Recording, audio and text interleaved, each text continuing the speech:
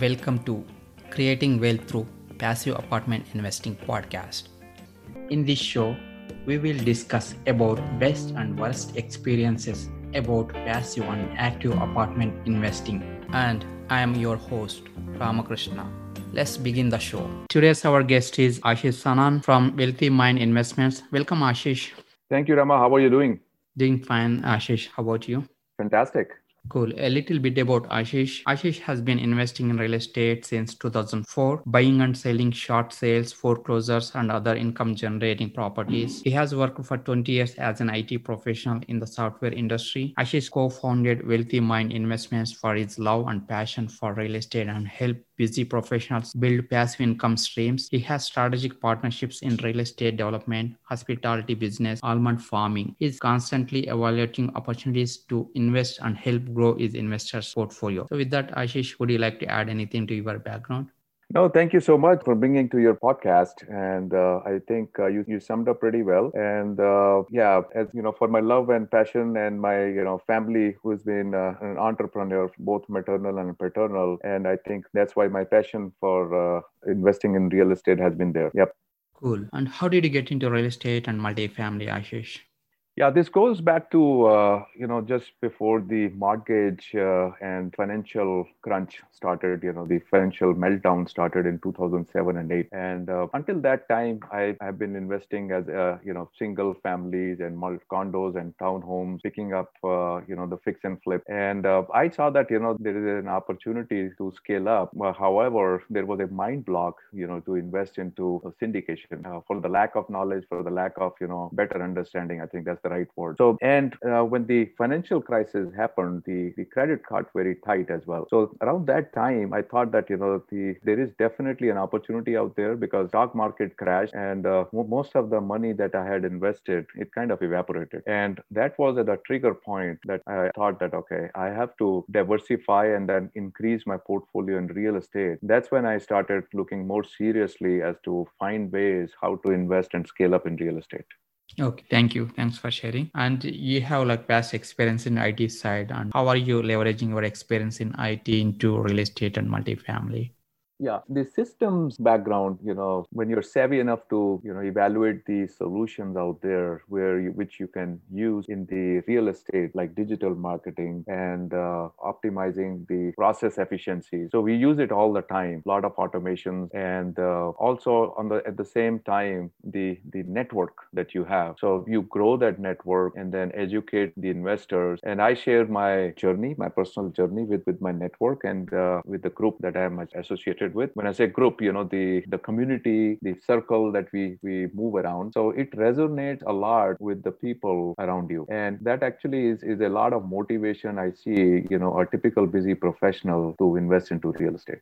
Got it. Yeah. And would you share more about your strategic partnerships in real estate development, hospitality business, and almond farming?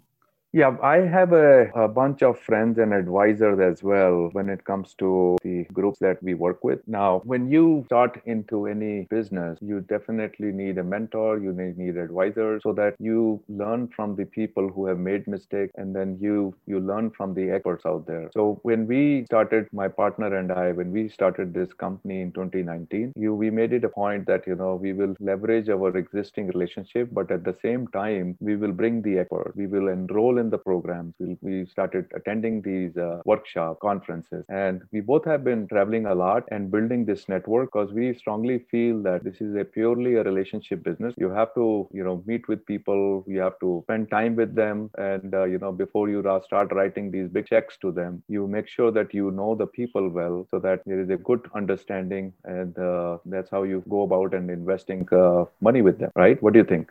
Yeah, so true. Absolutely. And would you share me about your investment criteria?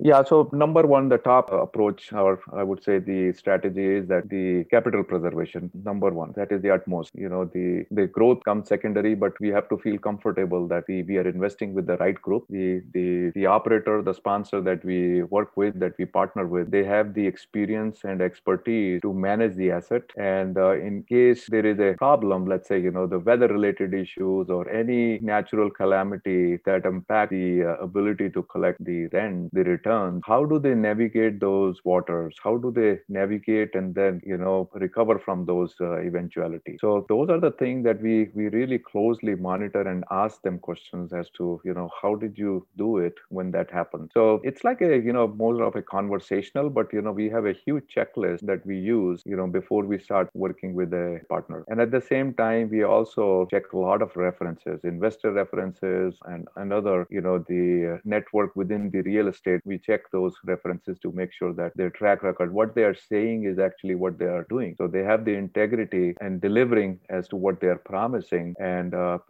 executing their business plan, and they have the ability to deliver that. Got it. And how about from returns point of view? Yeah, from the return standpoint, the returns have to be typically, it all varies on a project to project. We like high teens, depending upon the type of the asset we are looking at and the market. But some of the group, some of the sponsors that we have been working with, they have also over delivered, under promise, and high returns than more than 20% as well, like high 20s, even mid 20s as well. But at the same time, when we look at their deal, when we look at any opportunity out there, so the criteria that we pay attention to is that, by the ideal investor returns, it has to be high teens, mid teens to high teens at least. Okay, got it. And a cash on cash component too. So typically, we see anywhere from 5 to 10% of cash on cash. Some deals are slightly different. There is a back end that the investors collect more money at the time of exit than the initial cash on cash, because the way the business plan is. So you may see actually, less than 5% as well in some deals out there in the market.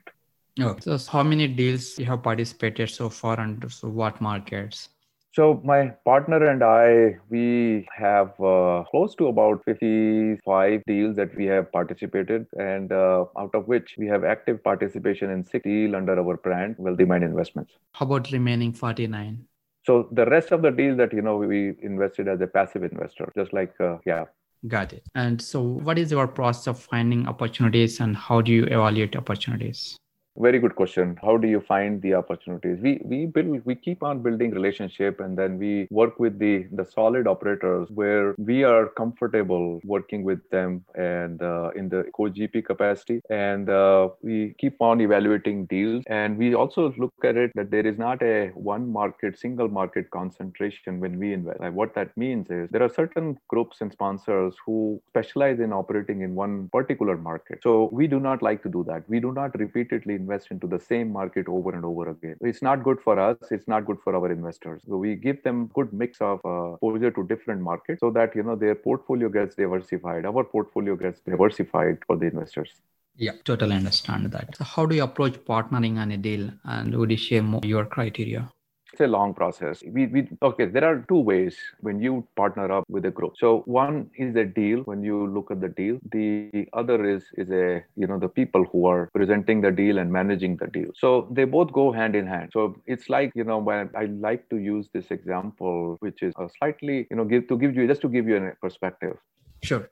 So for example, like, when you look at a horse and a jockey, typically, who do you bet on? You bet on the horse or you bet on the jockey? I would bet on the jockey. So the jockey actually makes sure that he wins the race, not the horse. So you always bet on the jockey out there. So in our criteria, we always look at the operator first. We look at the deal. At the same time, we see who is behind the deal. You can have an awesome deal and a bad operator can run the deal in the ground. Yeah. Right? Do you agree with it? Agree. Yes. Right? It's like this, you have some deal, good, all the numbers, the location, everything makes perfect sense. But now you have a bad operator, a bad team, they don't work in harmony, and their integrity is questionable. Their business plan is questionable. Their ability to execute the business plan is questionable. They can run the entire deal into the ground, and, investors can end up losing money. Right. So we build relationship with the sponsor, the jockey, and we continuously, make sure that, we keep a good quality check. We visit, we fly and check it out, how quickly they are executing the business plan. In fact, I just came back on Sunday from Dallas. We met our partners there, bunch of them, and spent a good amount of time. We spent 5 days there. We also tour properties, and we also check, how are the upgrades and how is the business plan overall all doing, and then we meet with them and spend a good amount of time, just like a casual conversation, but it's like a like an interviewing kind of a way, that basically how things going on. So right, and I agree with your points. Like basically, the sponsor is the key in executing or doing the business plan and asset also. Yeah. Yeah. So I hope I answers your question. Yes, exactly. And so, would you share your communication process with your investors? Yeah, so we like to over communicate than under communicate. What that means is that, let's say there's a monthly update regarding an investment, and there is an issue at the property. We don't wait until the next monthly update. If there is a bad news, we share it with the investors first. We let them know that this is something that has happened, which no one anticipated it, and we are working on it to take care of the situation. The partners are working on it to take care of the situation. So we very transparent way. We tell them that what is the situation and what is being done to mitigate the problem. Okay. How about from distribution point of view? How often you will communicate? So the sponsors, there are, it varies. Some sponsors and groups that we work with, we invest with, they have a quarterly distribution. With some groups, in some sponsors, there is a monthly distribution too. And we also are part of the deals where there is annual distribution too. So it depends on, the investor preferences. Sometimes, some investors, they like to see a monthly cash flow. So they don't like to invest into those deals. However, we are quite flexible when it comes to the distribution frequency. But if you ask my personal preferences, I like the quarterly cash flow distributions. And our investors also love that. Yeah. So how about annual distributions? Which asset classes are those?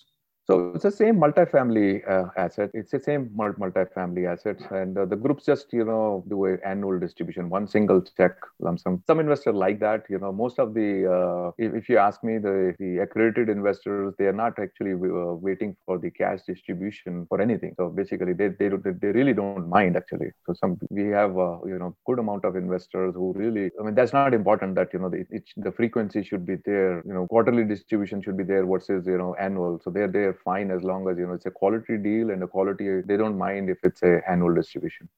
Got it. And would you share any of your challenging experiences in multifamily journey so far, and how did you overcome them? Yeah. Every investment or every business that you do, there is always bound to be some challenges. And I can share one of the investment that my partner part of actually, the principal actually is, he lost the principal basically, not the entire principal, but I think closer to half of the principal, it has been lost. So it's a bad experience. It teaches us a lot, tells us a lot that you need to do more homework on the people that you work with. And yeah, that's something that we nobody anticipates it, but sometimes it happens that you keep some loose ends when you try to invest in with people that you don't really do a good due diligence on them. So there can be a number of reasons, but there has been some bad experience with working with one group. My partner invested. Okay, got it. And would you share any of your best apartment investing experience so far? Yeah. So there has been a couple of deals where our partner actually over delivered, under promise and literally over delivered. They put together a pro forma projection for 18-19%, and when the time of exit, saw about 24% return. So there are groups, there are people that who really trying to deliver and over deliver, under promise and over deliver. Yeah, those exceptions are always there. Yeah. So and there is another partner that we work with. Their communication is awesome. Very frequent turnaround time is literally within a business day they return the email or a phone call. As long as they're open within a business day, we hear from them. So which from the investor standpoint, we love that. I love that personally. That somebody is responsive. They're listening to you and they are responding to your query. Yeah, got it. And what is your current focus, and share something you're excited about now? Well, I'm very optimistic. A lot of people say that the market crashes there. I don't completely understand what that means. The stock market can crash. Yes. The interest rates will go up. Yes. Are the interest rates low historically? The answer is yes. Does that create opportunities to invest? Absolutely. So if you are on the fence and if you are still scared that we should not invest, I think one should look at it. Then it is creating a lot of opportunities. If you look at the data points out there, I think historically this last 1 year, their last 12 months have created a lot of wealth. So people who took action, people who invested, they are collecting good distributions, they're collecting good returns where they're putting money in. But at the same time, you have to be cautious. You don't invest into product or invest into area that you don't understand. So I would say educate yourself and then invest. Don't just blindly invest. Don't just write a check to anyone. Understand the product where you're investing. Understand the asset type. Understand the group that you're investing with. Again, goes back to my example that look at the jockey that you are betting on. Understand that have they won any race before? How have they performed? What's their track record? Are there people who are willing to vouch for them? So check all of that and then invest. Yep, cool. And any one advice that impacted you? I'm a huge Tony Robbins fan. One of the things that I've attended his programs and conferences over and over again, and one of the things that really made a striking difference in way of operating. He says that if you believe in something, if this is something your heart says that okay, you want to do this, then take a massive action. Go ahead and do it. If you keep on sitting on the fence and keep procrastinating, you'll never get to the point. You'll never get to your destination. Start working towards it. Take that 1% action every single day. And eventually you'll get there. Awesome. And any one book that impacted your life and what way? Yeah, there are many books I can talk about. And, in the interest of time, there is one book that, really was a game changer, which I read 15 years ago. It was called Think and Grow Rich by Napoleon Hill. Very popular book out there. I think that is a book that, everyone should read.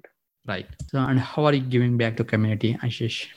My partner and I, we give back to the community with a 1% rule. The revenue that we bring into the company, we write a check to the Cancer Society. And ever since we started this company, we have been doing this. One of the reasons is that, my partner and I myself lost my father because of cancer. And we think that, this is something that nobody has to go through. Nobody should go through this kind of a grief. And that's one of the ways. And I have been also involved in other causes out there. And then I volunteer for those causes. One of them is the diabetes, American Diabetes Association, and the other is the AIDS Life Cycle. Awesome. And thanks for sharing that. And how can listeners connect with you? Oh, the listeners can connect. My email is ashish@wealthymindinvestments.com. And the contact number to reach me is 510-854-6066. And the website address is wealthymindinvestments.com. Thank you, Ashish. I really enjoyed the conversation. Thank you, Rama. Appreciate the opportunity to come on your podcast today. Have a wonderful rest of the week. Thank you. If you like the show, please subscribe, share, rate, and review. And if you want to connect with me, please send me a message, info@ushacapital.com. Thank you for listening. Creating Wealth Through Passive Apartment Investing Podcast. I hope you learned something from the show. See you in the next episode. Thank you. Any information provided from these shows are educational purpose only. As always, please consult with your own CPA, legal and financial advisor before investing.